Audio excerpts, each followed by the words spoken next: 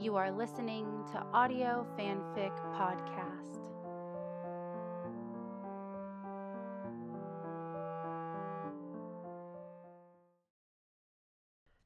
Rites of Passage by Paula Graves, also known as Anne Haynes. Chapter 12, Retreat. University Hospital, Baltimore, Maryland, 2:42 a.m. The room was dark and quiet, lit only by a small lamp on the bedside cabinet. In the bed, Samantha Mulder slept, her pale, thin face relaxed in slumber. Her brother kept watch beside her, his tear-reddened eyes fixed on her face, searching, studying, memorizing. Dana Scully watched him from a chair in the corner of the small private room, searching, studying, and memorizing as well. She had never thought to see this day, and now that it had come, she wanted to preserve it somehow, capture this moment for eternity. It was not often a person achieved his heart's desire. Her eyes were damp with tears as well, shed in a maelstrom of relief and joy and sheer nerves. She had managed to hold herself together through the ride behind the ambulance that carried Samantha here to University Hospital. She'd been a rock for Mulder, who had begun to slowly unravel the moment he'd heard his sister call his name. She'd been the one who filled out the admittance forms, who provided the insurance information with a quick phone call to Ann Milliken. Scully had also called Skinner and her own mother, knowing that with all the threads of this case that were yet to be untangled, she'd need all the help she could get. Her mother had agreed to stop by her apartment and bring a change of clothes so that Scully could get rid of the surgical scrubs she'd borrowed from the hospital when she had showered to rid herself of the smell of smoke. Skinner had dispatched a hand-chosen team of arson investigators to the Baltimore warehouse site. Scully suspected it would be an exercise in futility. The fire had been set with the express purpose of leaving no evidence to be found. The door to the hospital room opened, and Scully's mother entered, carrying a small athletic bag. Her forehead was crinkled with a worried frown, but Scully noticed that she straightened her face immediately when Mulder looked up at her. Margaret smiled at Mulder, setting the bag on an empty chair and crossing to his side. Mulder rose and slipped his arm around Margaret's shoulder, accepting her affectionate hug. "Pretty amazing, huh?" he murmured, looking down at his sister. "How is she?" Margaret glanced at Scully, questions in her eyes. Scully smiled her reassurance. "Tired and a bit dehydrated, but the doctors say she should be okay. They ran a battery of tests on her when she first came in, so if there's anything else wrong with her, we should know soon." Mulder glanced over his shoulder, meeting Scully's gaze. "If it weren't for your daughter, Mrs. Scully." Margaret met her daughter's eyes, her gaze filled with love. Tears pricked the back of Scully's eyes, and she managed a trembling smile. "I brought a change of clothes, Dana, but first there's an agent outside who needs to speak to you." Something about the expression in her mother's eyes made Scully's stomach quiver. She rose and crossed the room, pausing briefly to run her hand comfortingly down Mulder's back before she left the room in search of the agent. A slim, petite young woman with chestnut brown hair turned away from the nurse's desk. Face on, she looked a bit younger than Scully had expected. Mid-20s, she guessed, although a dusting of freckles and a minimum of makeup subtracted a few years. Intelligent blue-gray eyes met Scully's from behind a pair of oval-framed glasses. Her neat suit, complete with oversized jacket, screamed FBI. She smiled at Scully and extended her hand. "Agent Scully, I am Agent Jean Francis. Assistant Director Skinner dispatched me to your apartment after your mother's phone call." Scully's forehead wrinkled in confusion. "After Mom's call?" "Agent Scully, when your mother entered your apartment this morning, she found the place ransacked. I'm afraid someone broke into your apartment and conducted a thorough search of the premises while you were out. We can't tell that anything was stolen." But Scully knew better. The printouts of Bill Mulder's disc had been in her apartment. She would bet a year's salary that they were no longer there. "I assume you're dusting the place for prints?" Also an exercise in futility, Scully knew, but procedures had to be followed. "Of course. A.D. Skinner. Ah, here he is now." Agent Francis looked down the corridor behind Scully. Scully turned to greet the assistant director. "I assume Agent Francis filled you in on the situation at your apartment?" Skinner put his hands on his hips, towering over Scully and Agent Francis. Scully sometimes wondered if he realized how intimidating his bulk could be. She supposed he did. He'd been a Marine, after all. "Yes, sir. I went by Mulder's place on a hunch. It has been trashed, too." Scully closed her eyes and sighed. No surprise there, she supposed. "Let me guess. The place was turned upside down, but nothing seems to have been taken." Skinner glanced at Agent Francis, his jaw muscle working with tension. Agent Francis apparently got the hint. She reddened slightly and discreetly moved away, heading down the hall toward the waiting area. Skinner cupped Scully's elbow and drew her away from the nurse's desk. "What are they looking for?" No doubt what they found, a file that Agent Mulder's father compiled shortly before his death. "What kind of file?" "We're not sure. I had a copy, Agent Mulder had a copy, and there's a copy at the office in Mulder's safe." "Not anymore. I had someone check Agent Mulder's office. He said the place had been tossed as well, and Agent Mulder's safe is missing." Scully looked up at him, wondering if he could possibly be joking. "The whole safe?" "Apparently so. What was in that file, Agent Scully?" "A mystery," she murmured. Briefly, she told him as much about what they had found as she could remember. "We hadn't made much headway into the information contained on the disc when I discovered that Sarah Chandler was really Samantha Mulder." Skinner bent his head toward her, lowering his voice. "Are you sure it's her?" "Yes, sir." Scully glanced over her shoulder at the door of Samantha's hospital room. "At least as sure as I can be until the DNA tests come back. Would you like to look in on her? I'm sure Agent Mulder would be glad." Skinner shook his head. "I've got to get back to the office and light a fire under some folks, find out how in a place as secure as the FBI building someone managed to ransack your office and steal a 50-pound safe without being noticed." She didn't bother reminding him that people often made good money by not noticing things they were supposed to notice. She assumed he knew that as well as she did. "Well, at least we should still have a copy of the disc. Mulder made a copy for Agent Pendrell." Skinner's grimace made her stomach flip-flop. "What is it, sir?" "Agent Pendrell and Agent Hollis of Cycrime were involved in a carjacking a couple hours ago." "My God." "They were roughed up. They're both being held overnight at Northeast Georgetown for observation." "Will they be okay?" Skinner nodded, his expression grim. "Yeah, looks like it. I checked on them before I came here. Both of them took a crack on the head, and Pendrell's got a hell of a shiner. But he's a lot more upset that whoever jacked them got away with Agent Mulder's disc." Scully shook her head, too tired to work herself into the fine rage she wanted to indulge in. "They always win. Even when they lose, they win." Skinner looked over her shoulder toward the door to Samantha Mulder's room. "Somehow, I don't think Agent Mulder would agree with you right now." Scully slumped against the wall. "You're probably right." Skinner met her weary gaze, his eyes dark with concern. "How are you holding up, Scully? From what I hear, tonight wasn't a cakewalk for you either." She managed a half smile. "Too tired to know what to feel, sir." He patted her arm. "Why don't you let your mother drive you home? Get some rest. I doubt Agent Mulder will even miss you."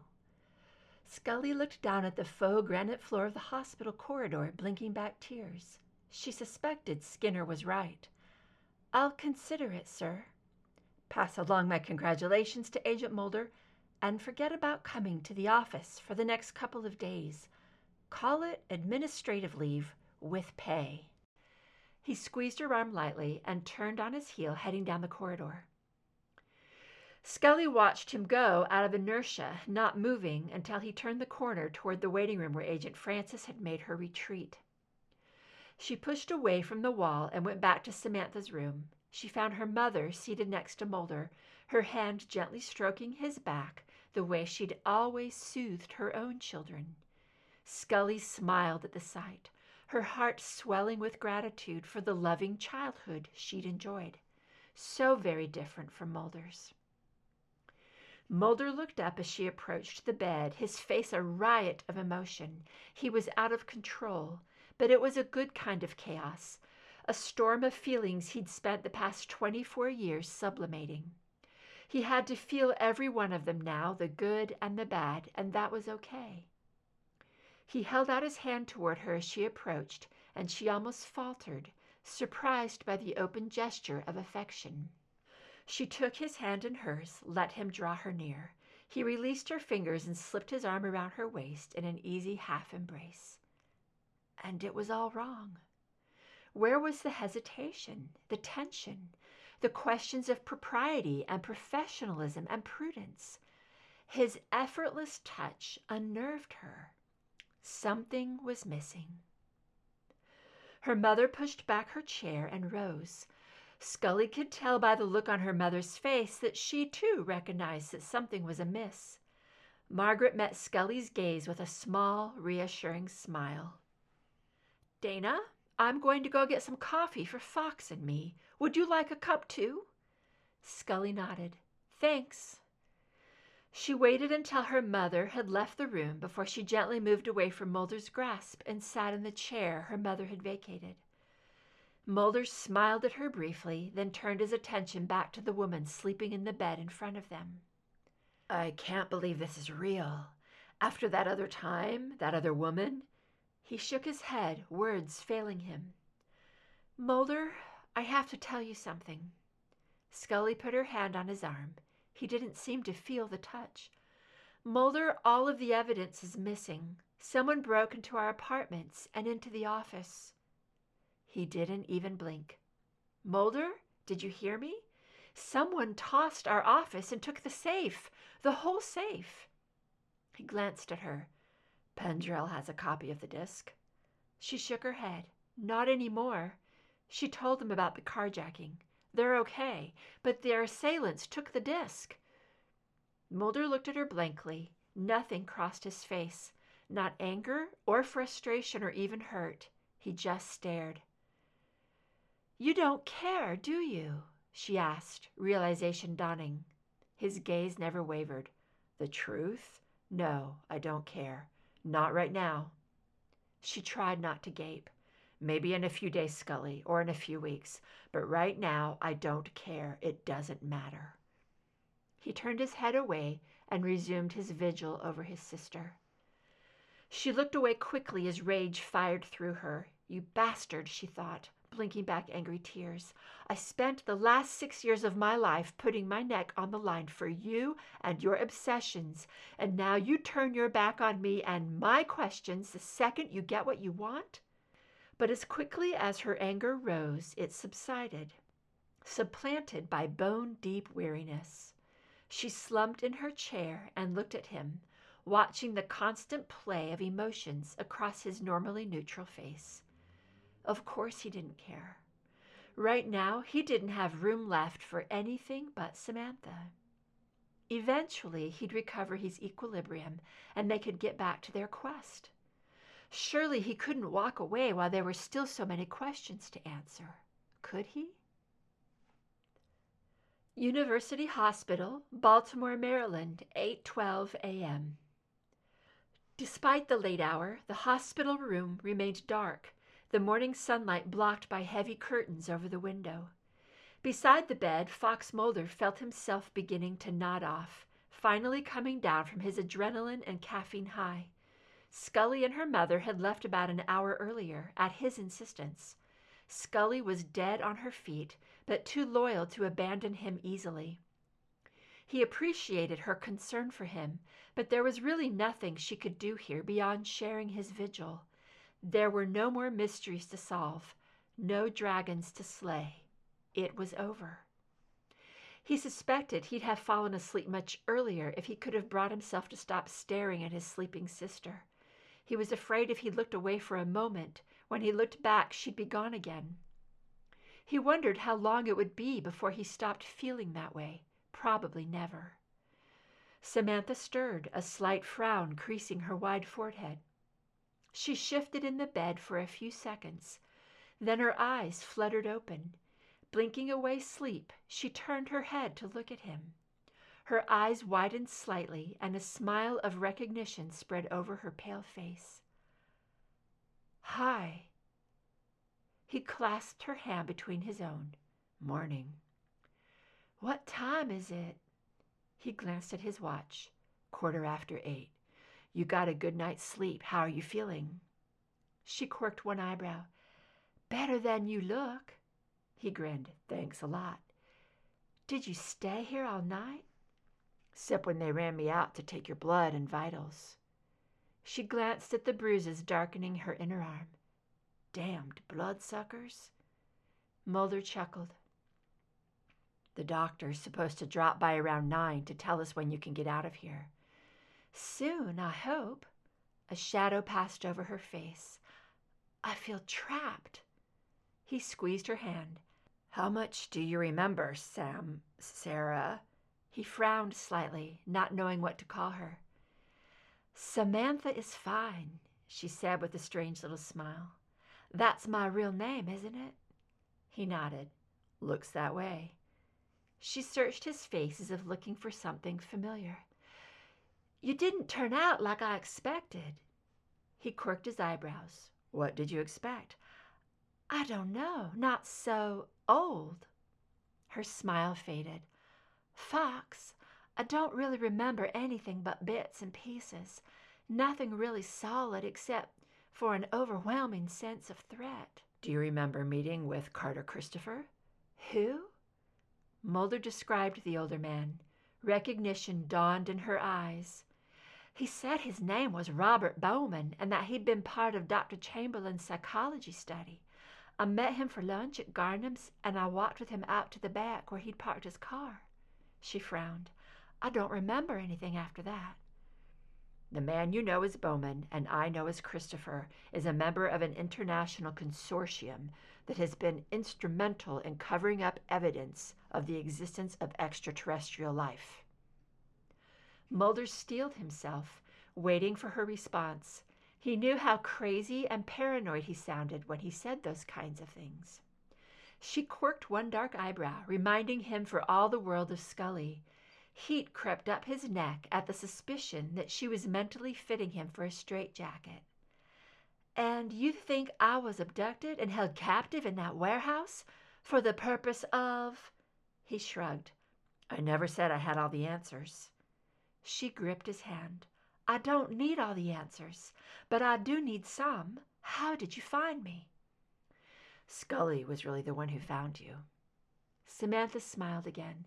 "I barely got to talk to her last night. Did she leave?" He nodded. "She was practically sleepwalking, so I talked her into going home and getting some rest." "Tell me everything. Why did you start looking for me?" "I never stopped looking for you," he said. "Not for 24 long years. Not until just a couple of days ago. Because I knew you were out there waiting for me to come get you." A strange expression crossed her face, and she looked away from him, studying the ivy needle in the back of her hand. "I really meant, how did you know about Sarah Chandler? From Dana?" He reddened, realizing his declaration of devotion to her had only made her feel uncomfortable. Releasing her hand, he started at the beginning, telling her about Scully's unofficial investigation and how it had turned official after Lee McGraw's murder. "We knew then that you weren't just a free spirit who'd taken off on a whim. Scully was afraid for you, and that was all it took for her to go into pit bull mode." Samantha chuckled at his choice of words. "I won't tell her you said that." He laughed, glad that a little of the tension between them had begun to pass. "Please don't." "So how did you figure out who I really was?" Scully saw a picture of you, one taken just after you were released from the hospital in Charleston. You were a little older, but the resemblance between Sarah Chandler and my little sister was too striking to dismiss. So Dana saw my parents, saw the Chandlers. This time Samantha was the one who faltered. God, I feel like I'm two different people. In a way she was. One woman who had lived two separate lives. If you'd feel more comfortable, I don't mind calling you Sarah. She shook her head. No, I've spent the past couple of years trying to find out who I really am. Sarah Chandler is a lie, even if it's a happy lie. Tears surprised him, stinging his eyes. And you were happy? She met his wary gaze. Yes, I was happy. Mom and Dad, the Chandlers, they were great, Fox. They loved me and took very good care of me. I was so much luckier than I might have been. She really had no idea how true that statement was, he thought, remembering his own bleak, painful youth in that cold, angry house of cards. He reached out and took her hand again. I'm glad, Samantha. I'm so glad. She met his gaze. What about our parents, Fox? Have you told them yet? He looked down at their twined fingers. She had adored their father as much as he'd seemed to love her. He dreaded having to tell her about his death. Fox? He met the question in her eyes. Samantha, Dad died 3 years ago. But Mom's still alive. She's living in Connecticut now. I wanted to wait until you were awake before I called her. Tears pooled in Samantha's eyes. Daddy's dead? He squeezed her hand, his own tears spilling. I'm sorry, Samantha. I know this must be hard for you. It's just strange. I know it's been years since I saw any of you, and I've lived another life since then, but... She lifted her other hand to her face, brushing away tears. It's like I remember everything as if it were yesterday, Fox. It's like I'm still 8 years old, and we're still fighting over what television show to watch. And yet here you are, a grown man. I know you, but I don't know you at all. He nodded, understanding, even though her words felt like a knife in his heart. It's felt just like yesterday for 24 years, Samantha. But I look at you now. Her lower lip trembled.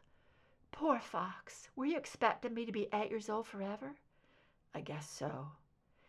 He couldn't help but remember the little clones he'd seen in Canada, the girls with his sister's big eyes and dark hair. That had been what he'd expected to find when he found his sister, hadn't it? Certainly not this grown-up woman. Doesn't matter now. Of course it matters. She tugged his hand, making him look her in the eye. I'm sorry. I can't imagine how it must have been for you, Mom and Dad. He had so much to tell her, and so much of it bad. It could wait until she was stronger, until he was stronger. Northeast Georgetown Medical Center, 8:25 a.m. Scully stopped by Northeast Georgetown Medical Center as soon as she got back to D.C. She used her credentials to get room information on Annelle Hollis and Alan Pendrell. Pendrell's room was closer, so she stopped there first. He was sitting cross-legged on the bed, watching television when she walked in. His left eye was swollen almost shut, the skin around it a deep shade of purple. He looked greatly relieved when Scully entered the room, until he realized he was clad only in a hospital gown that probably didn't close all the way in the back. She stifled a weary smile and pulled up a chair. Just can't leave you alone for a minute, huh, Pendrell? His coloring was quickly escalating to bright pink. What happened to you and Agent Mulder? Did you find the pink warehouse? She nodded. Better than that. We found Mulder's sister. Pendrell's one good eye widened. You're kidding! For real? Yep. She slumped in the chair, the last of her energy seeping away. I always assumed she was dead. So did I, Scully admitted. I wanted to believe she might still be alive, but deep down I think I was convinced it simply wasn't possible. And now you feel guilty. She looked up at him, surprised by the understanding she saw in his eyes. Yes, I suppose I do. I feel like I failed Mulder because I couldn't believe. Maybe it was enough that you wanted to. She arched her eyebrows. That's what Mulder said. So listen to him. Her lips curved in a little smile. I usually get just the opposite advice. You look beat, Dana. You should be home in bed. She slouched deeper into the chair. She was beat. She felt like one big bruise. Trying to get rid of me? No, of course not. His smile was wry, self-deprecating. Maybe I could nap right here in this comfy chair. She didn't think she was kidding. The chair was comfortable, and she was so tired. Would it really hurt to take a quick nap? She remembered nothing else until she awoke some time later. Welcome back to the world, Agent Scully. And now Hollis' low drawl greeted her as her eyes fluttered open.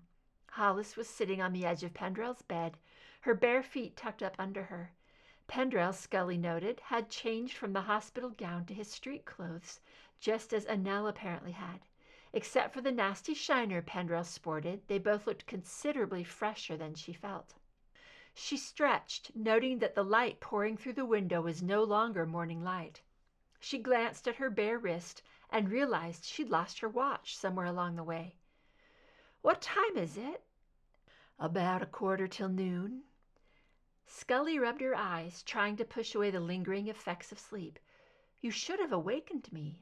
I was going to, but Alan wouldn't let me. Annelle arched her eyebrows slightly. The doctor came by while you were sleeping. We're getting sprung. All we have to do is wait for the paperwork. Don't suppose we could bum a ride with you, since Agent Mulder has my car, and Alan's was stolen last night? Scully stretched her aching muscles. Of course. She stood and crossed to the window, glancing through the curtains at the street below. The day was in full swing, lunchtime traffic thick. The bright midday sunlight hurt her eyes, and she turned back toward Pendrell and Hollis, reaching into her jacket for her cellular phone. It was out of service. She guessed the beating it had taken during the explosion had finally taken its toll on the poor piece of plastic and circuitry. She'd been amazed it was still functioning when Mulder gave it to her at the hospital the night before, considering. She pocketed the phone and crossed toward Pendrell's bed. May I use your phone? Pendrell waved toward the phone on the bedside cabinet. Scully dialed Mulder's cell number. After 3 rings, she was informed that the customer was unavailable. Maybe Samantha's room at University Hospital was situated in a dead pocket. Using her phone card, she called Samantha's room directly. After several rings, she was transferred to the front desk. I'm trying to reach Sarah Chandler in room 628. After a pause, the operator said, Miss Chandler checked out of the hospital about 30 minutes ago, ma'am. Scully's eyebrows rose. Checked out? Surprise quickly gave way to anxiety. Someone had tried to kill Samantha last night. Had someone tried again? Taken her? Left Mulder hurt or worse? She tried to calm herself, but she'd seen too much, lost too much in the last few years. She couldn't help but contemplate the worst-case scenario, because all too often these days, the worst thing that could happen did happen to her and Mulder. She hung up and dialed one more number. Eleanor, it's Dana Scully. Is he in? In a moment, she was greeted with a growl. Skinner. Sir, it's Scully. Have you heard from Agent Mulder? Just an hour ago. He said he'd been trying to reach you, but your cell phone wasn't working. He also tried your home phone, but your answering machine wasn't picking up. Probably got messed up when the place was being tossed. What did he say, sir? He's taking his sister up to his mother's place in Connecticut. Asked for 6 weeks of personal leave. 6 weeks? She sat on the edge of Pendrell's bed, stunned. It was a reasonable request under this circumstance, Agent Scully. But 6 weeks? Without saying a word to her? Without even saying goodbye? Yes, sir, she murmured into the phone. Thank you. She replaced the receiver in its cradle, her whole body going numb. 6 weeks. What's wrong, Dana? Pendrell put his hand on her arm. She moved away from him, realizing that she couldn't bear his touch. It was the wrong hand, the wrong man. The right man was on his way to Connecticut and the rest of his life, leaving her behind with little thought and no warning. She took a deep breath and straightened her expression, drawing on years of experience in hiding her emotions. Nothing, just caught by surprise by something. So, how soon before your release comes through? With impeccable timing, 2 orderlies entered the hospital room pushing wheelchairs. Pendrell groaned and Annelle rolled her eyes, but they were used to having to follow rules, being employees of the federal government. Scully went on ahead of them to fetch the car and pick them up at the front door of the hospital. Having Pendrell and Hollis to deal with helped Scully defer her thoughts of Mulder, but as soon as she deposited them at their respective apartments, her doubts and fears crept in on her, and she found herself heading away from her apartment. Her mother's eyebrows rose slightly as she opened the door to Scully's knock. "Dana, what is it?" She realized she didn't know what to say. She entered her mother's house silently, heading instinctively for the kitchen table, her safe place. Margaret took a teapot from the counter and poured tea for both of them without a word. She set a cup in front of Scully and sat across from her. "What's happened, Dana?" "Samantha was released from the hospital." "So soon?" Scully nodded. "Mulder took her to Greenwich to see their mom." Margaret smiled. "Mrs. Mulder will be beside herself." Scully nodded again, tears pricking her eyes. "I wanted to see that," she realized. "I wanted to see Samantha reunited with her mother." For 6 years, she'd had a tremendous stake in the fate of Samantha Mulder. She'd sacrificed so much to Mulder's quest, sometimes willingly and sometimes not. Sharing in his happiness and that of his family should have been her reward. Instead, she was being left behind, ditched again. And damn it, it wasn't right. It wasn't fair. It hurt. "What aren't you telling me, Dana?" Her mother put her hand over Scully's. "He took 6 weeks personal leave." Margaret's eyebrows twitched slightly. "It's a good idea." Scully nodded. "Yes, I know. But he didn't say goodbye." She looked away from her mother, embarrassed by the admission. She was a grown woman, and God knew she'd put up with a lot worse from him over the years. Logically, she knew that Mulder was right to take this time and reconnect with his family. But a part of her also recognized that she was no longer the most important person in his life. Tears spilled down her cheeks, and she met her mother's gentle gaze. "Everything's changing for Mulder and me, Mom, and I don't know how to make it stop." Greenwich, Connecticut, February 19, 1998, 8:43 p.m. Fox Mulder glanced at his watch. Almost 9, and he still hadn't been able to reach Scully. In the whirlwind of activity since this morning, he'd not had time to feel frustrated, but now he'd been trying every number he had for her since around 6 p.m. with no luck, and he was starting to worry. Did she even know he was gone? Surely he couldn't imagine that she wouldn't have tried to reach him by now. Probably had talked to Skinner and found out that way, but he still wanted to talk to her. He looked out the window at the darkness, realizing that the last time he'd been here, Scully had been with him. Had it really been only a few days ago? A lifetime had seemed to pass in the interim. "Fox?" He turned from the window to meet his sister's curious gaze. "You and Mom catching up?" "Yeah, she's making hot chocolate. Want some?" Trying to recapture the old times, he thought. "Sure." He reached out, intending to slip his arm around her shoulders, but she pulled back. He dropped his arm to his side quickly. "I'm sorry." She shook her head, tears sparkling in her eyes. "No, I'm sorry, Fox. I'm sorry. It's all so strange." "I know." Nothing was turning out like he thought it would. God, had he ever really expected to find her? He was so unprepared for the reality. He didn't know what to say to her, when or if to touch her. The preliminary DNA tests had relieved any doubts about her identity. She was Samantha Mulder, not a clone, not an imposter. He saw his mother in her face, his father in her eyes. He saw flashes of the smart, irritating 8-year-old he'd lost so many years ago. But she was a full-grown woman now, a person apart from him or his mother or their frozen memories. She was his sister, but she was a stranger. "Did you get Dana?" Samantha asked as they crossed the living room toward the kitchen. "No, her cell phone got banged up in the explosion, and her answering machine at home isn't picking up." "So she doesn't know we're gone?" "I'm sure she's talked to Skinner by now, so she knows." He frowned slightly as he followed her into the kitchen. Surely Scully would understand why he'd needed to do this. She'd been there for him the other times he'd been close to finding his sister. She knew his heart. She'd understand. His cell phone rang as his mother handed him a mug of steaming chocolate milk. He set the mug on the table in front of him and grabbed his phone. "Scully?" "Good guess." Her voice, low and slightly dry, greeted him. "Listen, I'm sorry for bugging out without getting in touch with you." "Not your fault. I'm phone challenged at the moment," she said. "I've finally gotten my home phone working now, but the cell phone is a total loss. I've put in a request for a new one from communications." "So you're at your mom's now?" "Yeah, having hot chocolate." He tried to chuckle, but there was something in her voice that made him uneasy. On the surface, she sounded like herself, but there was a dark undertone, a hint of unease in her words. "Look, I know I should have tried harder to get you."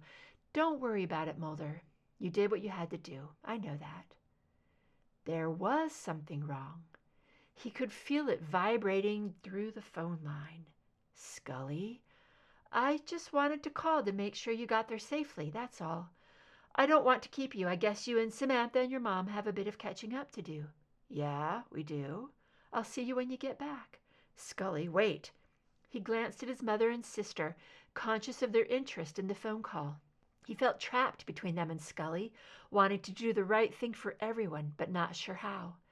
There were things he should have said to Scully before now, things that shouldn't wait another minute, but somehow he couldn't bring himself to express the things he wanted to say to her in front of an audience. And he couldn't turn his back on his mother and Samantha right now, not even for Scully. It could wait. It would have to wait. "I'll call you tomorrow and we'll talk more, okay?" "I'm taking tomorrow off. Mom and I are going to drive to Norfolk to visit some old friends this weekend. I'll be back in the office on Monday. We can catch up then, okay?" "Okay." He was about to say something, anything, to prolong the contact, but a soft click signaled that she'd already hung up the phone. Slowly he pocketed the cell phone and turned to Samantha and his mother. "Finally got Scully." Samantha nodded and smiled, but his mother looked concerned. She knew enough about him and Scully to know that something was wrong, but she waited until Samantha pleaded weariness and went to bed before she said anything to him. "Was Dana upset that you left without telling her?" "No, she understood." "Then what was it?" "I don't know." He dropped onto the sofa, stretching his legs out in front of him. "I'm not sure, but something isn't right." "It's a strange time, Fox, for all of us." He looked up at her, noted the lines of weariness creasing her soft face. Even happy occasions took a toll, and he and his mother had been through too much in the past few years to trust happiness. It was too damned fleeting. "I don't know what I was expecting, what I thought she'd be like. After that other woman—" His mother's eyes darkened with pain. "I'm still afraid to believe it's her." "All the evidence indicates that she's Samantha, Mom. Somebody went to a lot of trouble to make sure we never found her." "Somebody?" He couldn't say what he was thinking. There was a part of her past she refused to think about, and in truth, it was something he didn't want to face either. So he sat in silence, and she sat in silence, and time ticked inexorably away as they both avoided the truth. But he knew they were thinking of the same person, the same lies. Norfolk, Virginia, February 20th, 1996, 12:34 p.m. "So it's set, Saturday, August 28th, 2 p.m. in the Siemens Chapel in Portsmouth." Lorna Youngs took another sip of her margarita. Scully jotted the date and time in her pocket calendar. "Got it. You're not going to make me wear pink or anything, are you?" Lorna chuckled. "Die first, kiddo." Skelly laughed. Yeah, because I'd shoot you. Got it all figured out now? Benton Crane returned from a quick trip to the men's room and took his seat between his fiancée and Margaret Skelly. Just about. Lorna gave him a long-suffering look before nudging Skelly. He thinks we should just get married at the Justice of the Peace and skip the ceremony. Have you ever heard anything so unromantic? Skelly shrugged.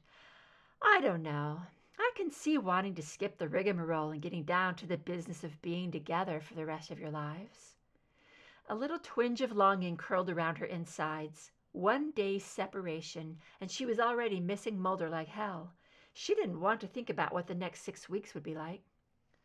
So, Benton said, leaning towards Skelly, you never finished telling us what happened after you and Mulder found his sister. That was about it. Skelly glanced at her mother, who met her eyes with tender concern. She sighed softly, wishing she didn't feel like a fragile flower everyone was tiptoeing around. Skinner had been so solicitous it was scary. He'd wanted her to take the next week off instead of just Friday. And her mother was studiously avoiding the topic of Mulder, despite the fact that she was obviously thrilled for his good news.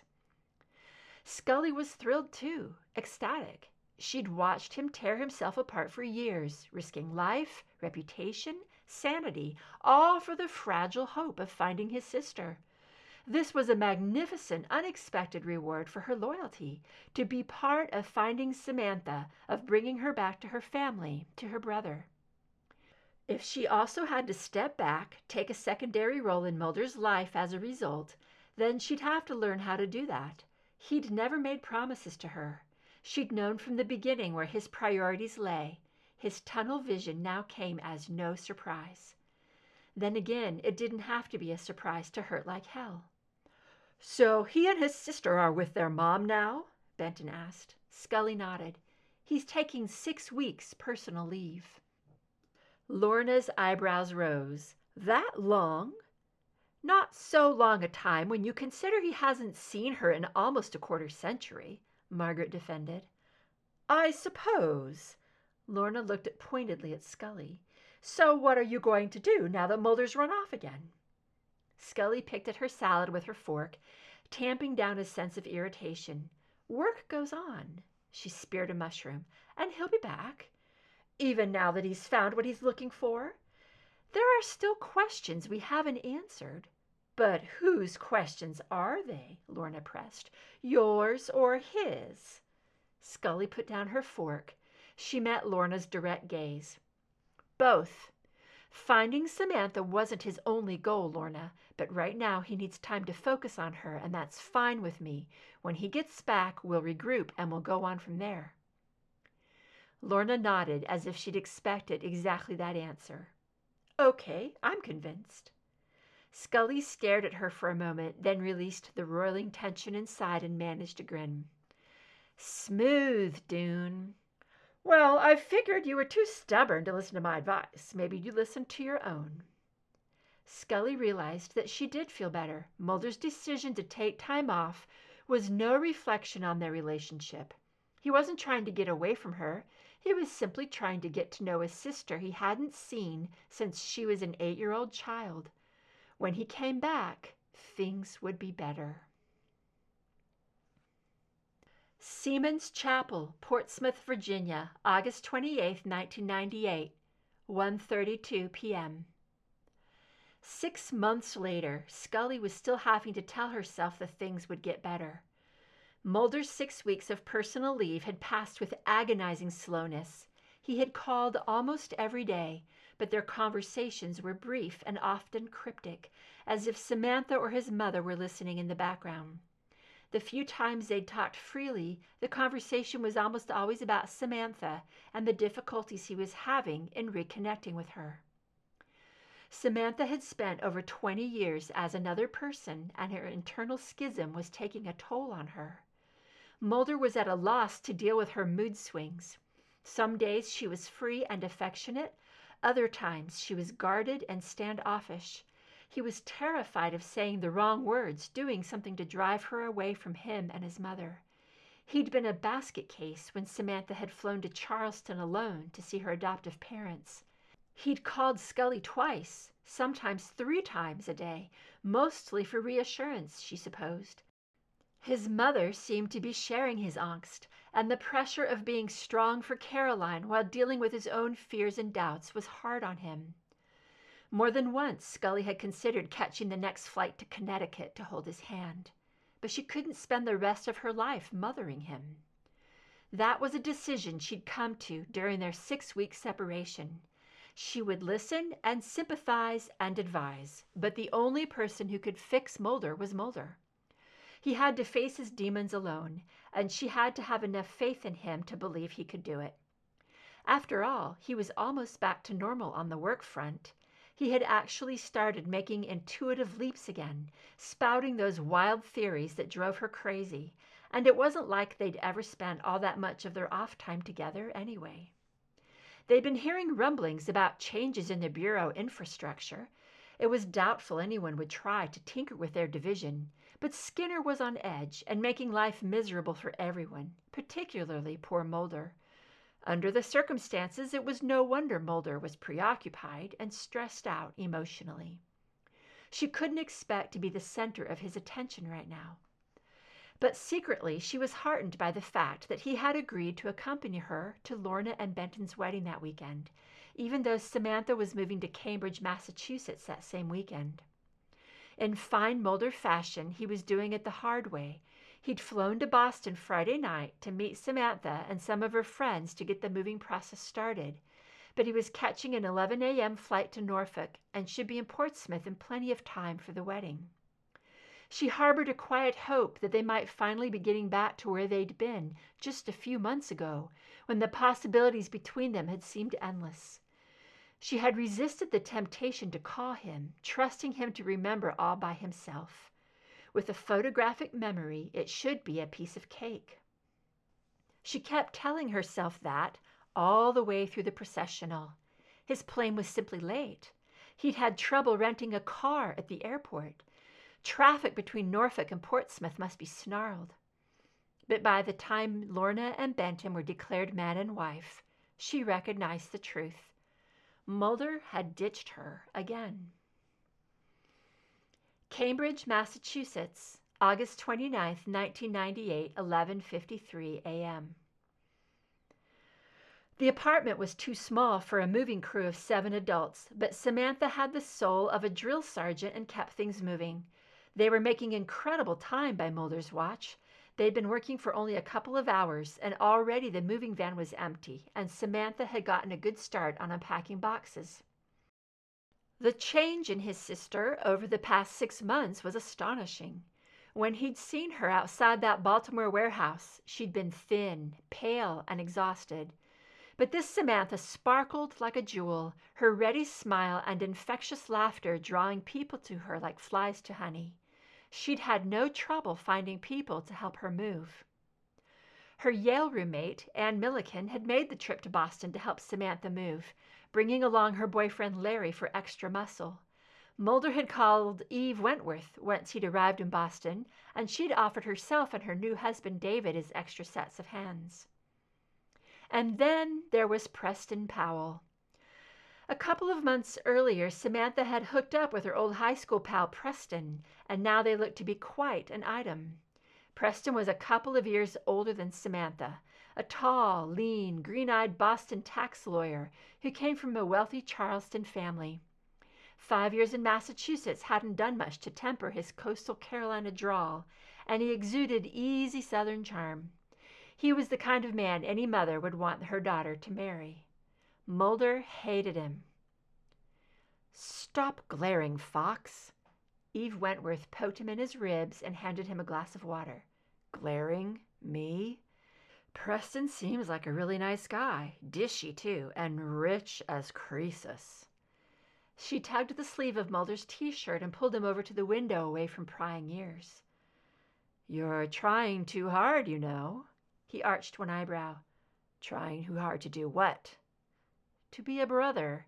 You think there's some kind of criterion you have to meet or you'll get thrown out of the Big Brothers Club. It doesn't work that way. You need to relax. Stop trying so damned hard to be indispensable to her." He chuckled, but he wasn't amused. Indispensable? Ha! Invisible is more like it. Eve arched her eyebrows. What do you expect her to do? Make you the center of her universe? You're just her brother. You'll be lucky if she remembers your birthday every year. I just thought. He frowned, not sure what he had thought would happen once he found her.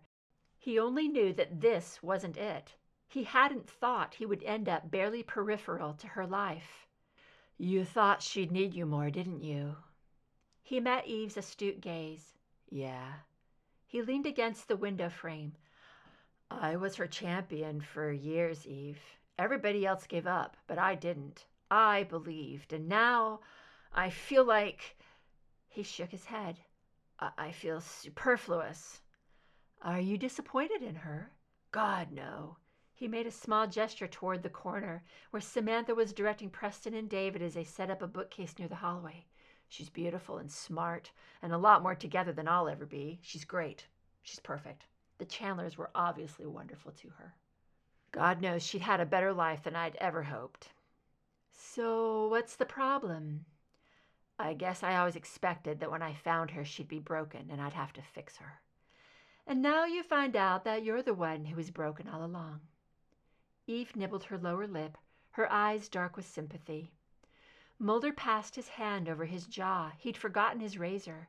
He'd have to borrow his sister's before he went to the airport. While I was dedicating my life to finding her, she was out living her own life, and she was just fine. I wonder why she even wanted to know the truth about who she really was. Sarah Chandler had a better life than Samantha Mulder ever would have. I think it says something that she's decided to go by Samantha Mulder after all those years as Sarah. Eve squeezed his arm. And even if you can't see it, I can see that she thinks you're great. She remembers a 12-year-old boy, Eve. Samantha doesn't even know who I am. At least she cares enough to find out who you really are. I think I make her nervous. You probably scare her, Fox. You had 24 years to make her the focus of your life, and now you seem to expect her to focus her life on you in exchange. That's not true, isn't it? I'm glad that she's happy and whole, Eve. I had terrible nightmares about what she might be like when I finally found her. Unbidden, the image of a sullen young drug addict entered his mind. Poor Lucy Householder, broken beyond repair by what Carl Wade had done to her. Isn't that what he'd expected to find when he finally found his sister? It could have been so much worse. Eve nodded, sympathetic. So why can't you be happy? I am happy. Wrong. You're miserable. Why? He slumped against the window frame. I can't get it right, Eve. Get what right? Any of it. I can't get anything right. I don't know how to handle Samantha or Mom or Scully? Eve held up her left hand. A diamond solitaire and wedding set sparkled on her ring finger. I seem to recall a little pact we made, remember? I kept my end of the deal, but you, my dear, are conspicuously unattached. Things happened. Samantha happened, you mean? He frowned at her. Do you think this is easy for me? I'm trying to do the right thing for everyone. My mother is having trouble adjusting to everything. Samantha doesn't seem to know how to deal with me, and Scully... He sighed, raking his fingers through his sweat-dampened hair. Scully's a rock, Eve, but she's different now. Different how? There's space between us. Who put it there? I suppose I did, but when I try to approach her, she steps back. She's keeping the distance there. Maybe that's because you've let her believe that's what you need. Eve glanced over her shoulder to where her husband and Anne were unpacking a box. When I flew to Boston to accept David's proposal, he thought I was joking. I had to work hard to convince him I was serious, and even then, he tells me, he kept waiting for the other shoe to drop. I think he really believed that we'd get to Vegas, and as Elvis was asking me to recite the vows, I'd say, "Oops, sorry, just kidding." Mulder chuckled at the mental image of his friend, her husband, and an Elvis impersonator in a gaudy Las Vegas wedding chapel. And your point is? My point is, no doubt your Scully's been through hell because of you more than once, and maybe, just maybe, she's tired of being the one who always bends over backwards to make things work. God, I'm glad you're my friend, Eve, he said with a wry half-smile. I love you, Fox, but I'm not blind to your faults. She grinned at him. The weird thing is, Scully and Samantha are really close, and they never even see each other. And here I am, juggling my time between the two of them, and all I seem to be able to do is alienate them both. He sighed deeply. You want to hear something really horrible? I haven't even invited Scully along on a single one of my visits to Samantha, even though I know she'd probably like to come along. Know why? Eve frowned as if she had a pretty good suspicion. Why? Because I'm afraid they'd ignore me. They'd go off together and leave me out in the cold because I'm a stupid shit who can't figure out how to please either one of them. He turned toward the window, squinting at the bright sunlight. Isn't that lovely? Yep, just lovely. Eve sighed. Well, at least you're making a step in the right direction, going to this wedding with Scully. What time does your plane leave this afternoon? It's this morning at 11:15. Oh, Fox, don't even joke about that. He frowned. I'm not. Eve's eyes widened and her mouth formed an O. What? He glanced at his watch. 9:28. Plenty of time, though he should probably hop in the shower in a minute. Then he realized that the last time he looked at his watch, it had been 9:28. A good 20 minutes ago, at least. The second hand wasn't moving. Oh, shit. Honey, it's almost noon. You've missed your flight. Shit, shit, shit, he growled, stripping off his T-shirt as he darted for the bathroom. Eve, he called over his shoulder, please see if there's a flight out of Logan in the next hour. He showered in record time, changing into the suit he'd brought to wear to the wedding. He didn't have a hope of making it to the wedding now, but maybe he could get there in time for the reception. Eve and David drove him to the airport and dropped him off. The later flight to Norfolk would take just over an hour, assuming everything went well. He could be in Portsmouth by 3. He was the last person to board the plane, and he made it by seconds. He dropped into his seat and buckled in, ignoring the stares of his fellow passengers, concentrating instead on what the hell he was going to say to Scully when he got there. Seaman's Reception Hall, Portsmouth, Virginia, 3:05 p.m. The new Mrs. Benton Crane kicked off her cream-colored pumps and sat down next to Scully at one end of the round tables scattered across the reception hall. Her new husband was in the corner talking to Scully's mother and a couple of other women Scully recognized as Navy wives. Lorna glanced toward Benton, her heart shining in her eyes, then turned back to Scully. So, the bastard didn't show. Nope. Scully toyed with the swizzle stick in the club soda and lime she was nursing. His flight made it to Norfolk with no problem, but he wasn't on it. What I can't figure out is why you're not hopping mad about it. What would be the point? You'd feel better. No, I wouldn't. I'd just feel mad. And I don't really have a right to feel mad at Mulder. Bullshit. Lorna, I know how he is. I'd known him for only 2 days when he first told me that finding out what happened to his sister was all that mattered to him. I made the choice to join him in that quest with my eyes wide open.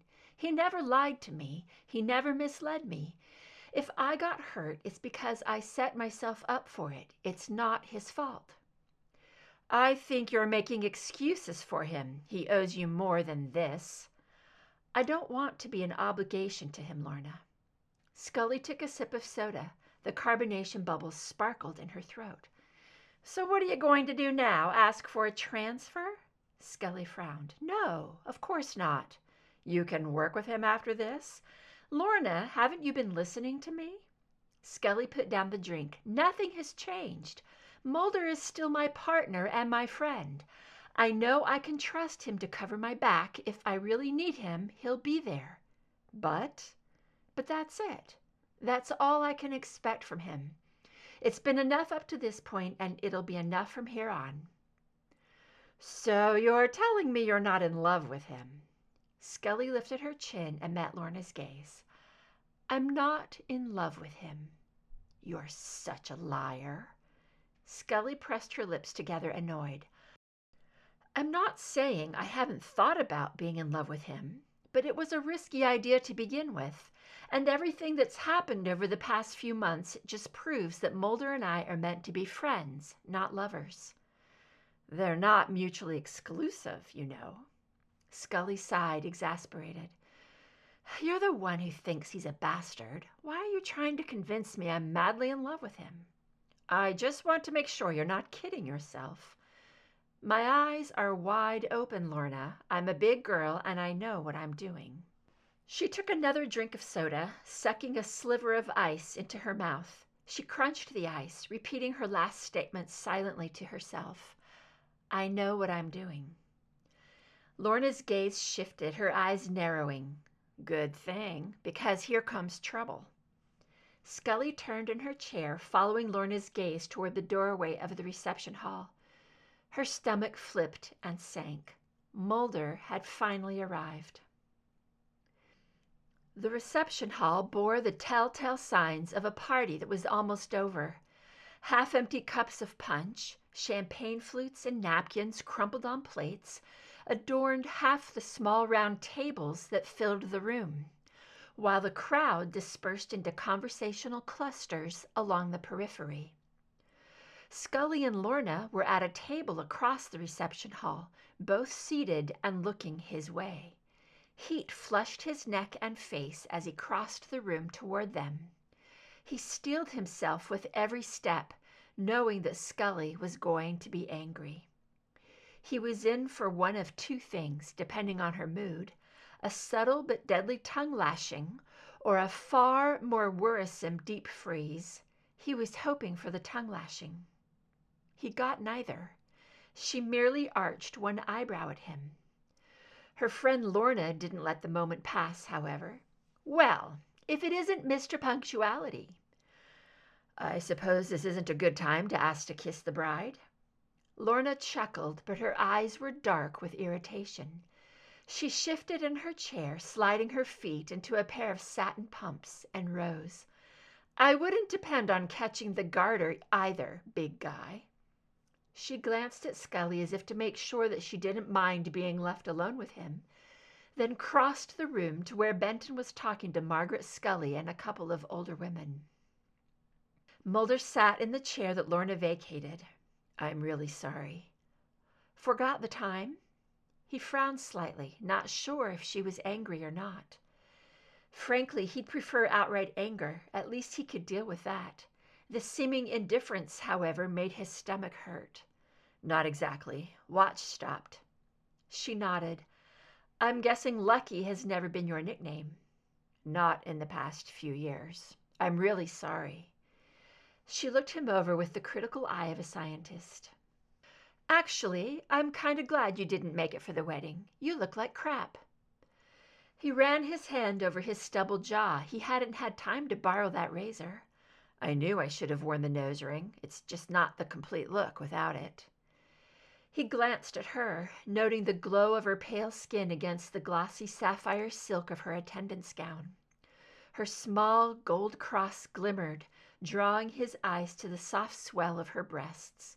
He so seldom got to see her like this, her hair pulled up and framing her face in soft tendrils, her slender body for once not camouflaged by oversized jackets, hiding a bulky gun and holster.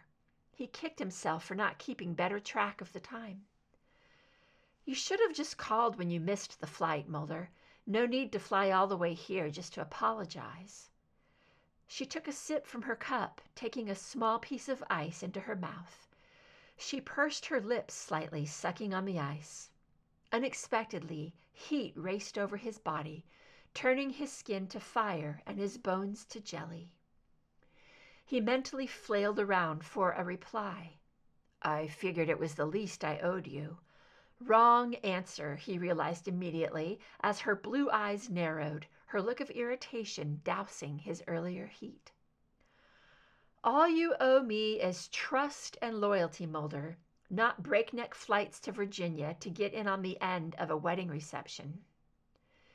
Her words prodded him in his sore spot. What are you trying to suggest, Scully, that my priorities are screwed up? I didn't say that. You didn't have to. She sighed. You're trying too hard, Mulder. You have this pathological need to take responsibility for the happiness of the people you love. But all you're doing is making yourself and everyone else crazy. I can't just ignore Samantha and Mom. Scully put her hand on his arm, leaning in. She pinned him with her gaze. I never asked you to. He stared at her, understanding dawning. She was right. She'd never asked him to put her first. He felt torn between Scully and his family because he'd put himself in that position. He was the one who'd begun to make Scully the focus of his life in the first place. Primacy was something she obviously neither needed nor wanted. She probably never had. With a rush of pain, he realized it was time to let go. He leaned back in his chair, overwhelmed by the realization that he was closing a door in his life that had once held so much promise. Something inside him writhed in anguish. Could he really go back to how it was before, friends and partners, but nothing more? But it never was like that before, he recognized with dawning surprise. Even from the very beginning, there had always been the tantalizing possibility of something more between them. The moment he'd turned around in his office to see her there, not just a photograph in a personnel file, but a living, breathing woman with intelligent eyes and a quirky half smile, he'd realized that his plan to hate her and drive her away wasn't going to be easy as he thought.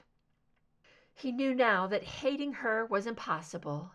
Driving her away was unthinkable. If he was destined to forever and only be her friend, he'd be the best friend she ever had. And it would be enough. It had to be enough, because he couldn't bear to lose her. And if he continued to cling to this crazy hope for something more between them, he'd drive her away. Hell, it was already happening. Scully let go of his arm and sat back. How's the move going? He swallowed the lump in his throat, much more quickly than I thought it would. Guess you don't need an extra hand? No. He shook his head quickly before temptation had time to take root, and pasted on a smart-ass grin. You're a bit overdressed. You need a ride back to the airport? I'll call a cab. I don't mind. I've already been enough trouble for one day, Scully. I'll just go say hi to your mom and go. I'll see you in the office on Monday. Friday, Mulder, remember? My brother's ship is docking tomorrow, and Mom and I are staying in Norfolk through Thursday. Yeah, right. Mulder squelched a sigh. God, when had they gotten so out of sync with each other? He remembered a time when they could practically finish each other's thoughts, and now he couldn't even remember something as simple and rare as Scully's vacation days. He couldn't understand why he should feel such a sense of isolation now that he'd made this decision about their relationship. Scully wasn't going anywhere, after all. She was still his best friend, his right hand, the one who covered his ass and bound his wounds. She didn't have to be his lover to be his other half. Nothing really had to change. It would all work out. Come next Friday, he promised himself, everything would be back to normal. FBI Headquarters, September 1st, 1998, 7:36 a.m. Scully beat Mulder to the office the next Friday, determined to get a head start on the rest of her life. During her week off, she'd had time to grow accustomed to her decision about Mulder. What was really going to change, after all? They weren't lovers. He didn't owe her anything but the loyalty, trust, and friendship that went along with being partners and friends. And she knew she had that without reservation. It would be okay. It would be like it used to be, only without the torment of wondering what to do about each other. It would probably be even better than before, she assured herself. She stirred creamer in her coffee and carried the mug to her desk, beginning to sort through the paperwork Mulder had left on her desk for her signature. He'd been a busy boy, she realized with a slight smile, noting that he'd taken better than usual care with the forms. No coffee cup rings, no grease spots, no sunflower seed shells trapped between the pages. She was actually in reasonably good spirits by the time he came in around 8. "Nice job with the paperwork, Mulder. Have you been dipping into the secretarial pool again?" He made a face and sat behind his slightly cluttered desk, grabbing the letter opener lying on the blotter. He fiddled with it, leaning back in his chair. "So, did you bring pictures?" She arched her eyebrows. "Pictures? Of your brother and you at the same time, with a newspaper showing the week's date." She sighed, biting back a chuckle. How ridiculous that the man who believed in extraterrestrials were walking the planet had such trouble believing that she actually had 2 brothers. "Sorry, I'll handle that the next time Charlie or Bill is in port." "Sure you will." He actually flashed a grin. This could work, she thought, managing a bit of a smile herself. Things between her and Mulder were already looser today than they'd been in weeks, months even. "Any new cases come across your desk while I was gone?" "Nothing interesting. I helped Fuller in VCS with a couple of things." "Bet he loved that." Mulder chuckled. "You know I'm his favorite The phone trilled, interrupting him. He grabbed it. "Mulder?" He listened for a moment, his brow furrowing. "Okay, we'll be right there." "What is it?" Scully rose and met him halfway to the door. "Skinner wants to see us." "What have we done now?" "I don't know, but Eleanor said not to dawdle." Scully glanced at him. Not to dawdle? She sounded kind of tense. Eleanor? Tense? Skinner's newest assistant was one of the most friendly, easygoing people Scully had ever known. Unlike her predecessors, Eleanor killed with kindness, using her motherly charm to keep even the most determined agent from storming Skinner's office uninvited. Mulder was putty in her hands, and Eleanor knew it. She also had a soft spot for the quirky agent, which had earned her a soft spot with Scully. Skinner's office was on the 4th floor. By habit, Scully sniffed the air as Eleanor ushered them through the door. No smoke, but what she found inside the office was disturbing enough. Skinner was not alone at the narrow table by the wall. FBI Director Thomas Shea sat at the end of the table, rising as they entered. He held out his hand to Scully politely, but his expression was cool and distant. She shook his hand and stepped aside to allow Mulder to do the same. "Please, have a seat, Agent Scully, Agent Mulder." Skinner waved toward 2 chairs sitting side by side at the table. Scully did as she was asked, shooting a glance at Mulder. His hazel eyes met hers, full of questions. Thomas Shea stood at the end of the table, bending forward to plant his hands against the smooth wood. He was a tall, trim man in his mid-50s, his dark hair thick and turning silver at the temples. He had the reputation as a hard-assed G-man's G-man. It was well known that he had no great love for Mulder's X-Files project, although Scully had no proof that he was allied with Carter Christopher's consortium in any way. Shea cleared his throat briefly before he spoke. "Agent Scully, Agent Mulder, I asked Assistant Director Skinner to bring you here this morning in order to inform you of a change taking place in the organizational structure of the Bureau that will directly affect the 2 of you." Scully's stomach tightened painfully. She glanced at Mulder again and saw his jaw set like stone. "Oh God," she thought, "surely not." "You're shutting us down, aren't you?" Mulder spoke through gritted teeth, directing his question not at Director Shea, but at Walter Skinner. Skinner's lips pressed into a thin line. Scully read the answer in his dark eyes. "May I ask why?" Scully turned to Director Shea. "The Congressional Subcommittee who oversees the Bureau has deemed that unnecessary projects be cut before September 15th. The X-Files, unfortunately for you, and Agent Scully fell beneath the hatchet. We're reassigning you to new areas." "Areas," Mulder repeated, his voice taut. "Separate areas, you mean?" "Your respective specialties are not particularly compatible, Agent Mulder. Agent Scully is considered one of the Bureau's brightest forensic pathologists, and her expertise is greatly needed at the FBI Academy in Quantico." No, Scully thought, her heart sinking. Not back to the academy. Not miles away from Mulder again. What about me? Mulder turned to look at Skinner. More wire-tapping duty, I suppose? Skinner shook his head. No, Agent Mulder. Your work in the field is too valuable to waste. You're being assigned to the Boston field office. Mulder's breath escaped in a little whoosh, and Scully bit her lip. Boston? It was worse than she had thought. Boston was hours away, a lifetime away. The Bureau was taking him away from her again. She felt Mulder's eyes on her. She lifted her gaze, girding herself against the burgeoning pain. Mulder's hazel eyes darkened. He dropped his gaze, a tiny muscle working frantically in his jaw. He parted his lips and spoke one terse syllable. When? You're to report to Agent Parmiter, the Boston SAC, Monday morning. This Monday? Scully asked, incredulous. The Bureau will, of course, aid you in any way necessary to expedite the move. Director Shea's voice was meant to be soothing, but it was all over Scully's nerves. She darted him an angry look, secretly pleased to see the little spark of surprise that crossed his face when he read her expression.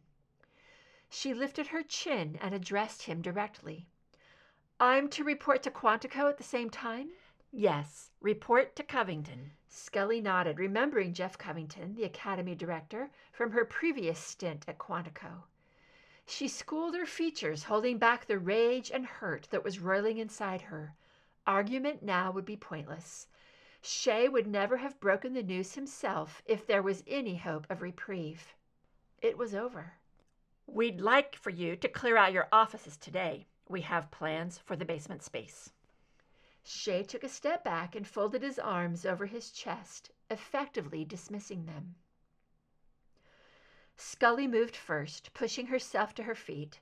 She glanced down at Mulder. He was unmoving, staring at the opposite wall, where a closed door marked the entrance to an anteroom. Wondering if the cancer man is behind this, she thought. She didn't have to wonder.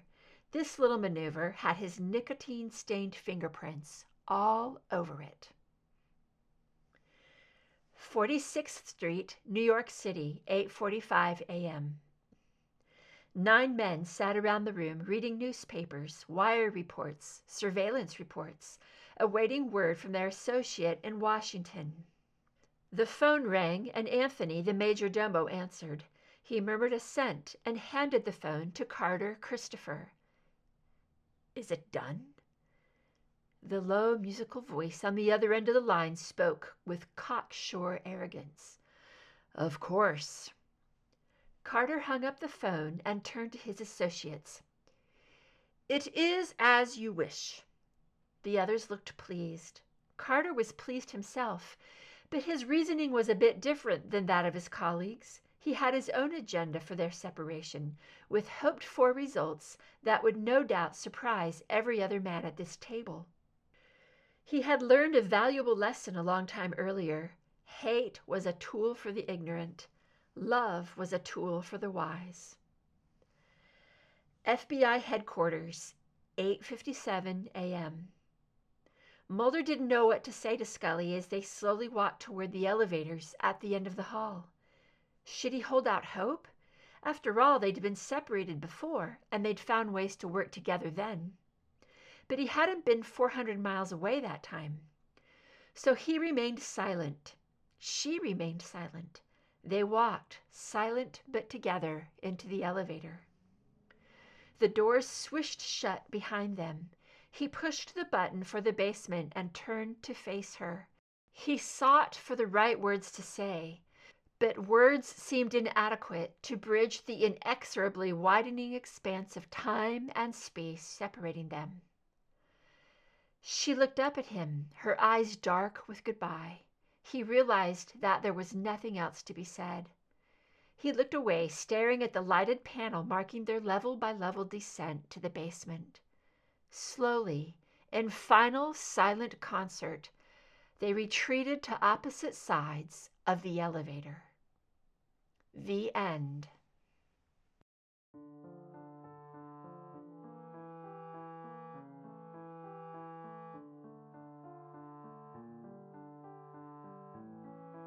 If you like this story, please follow the link to the writer's page and leave some love. Kudos, comments, or subscribe.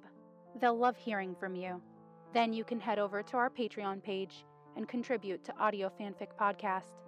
As a member, you are granted early access to one new story per month. That's www.patreon.com/audiofanficpod. Thank you for listening, and remember, the stories are out there.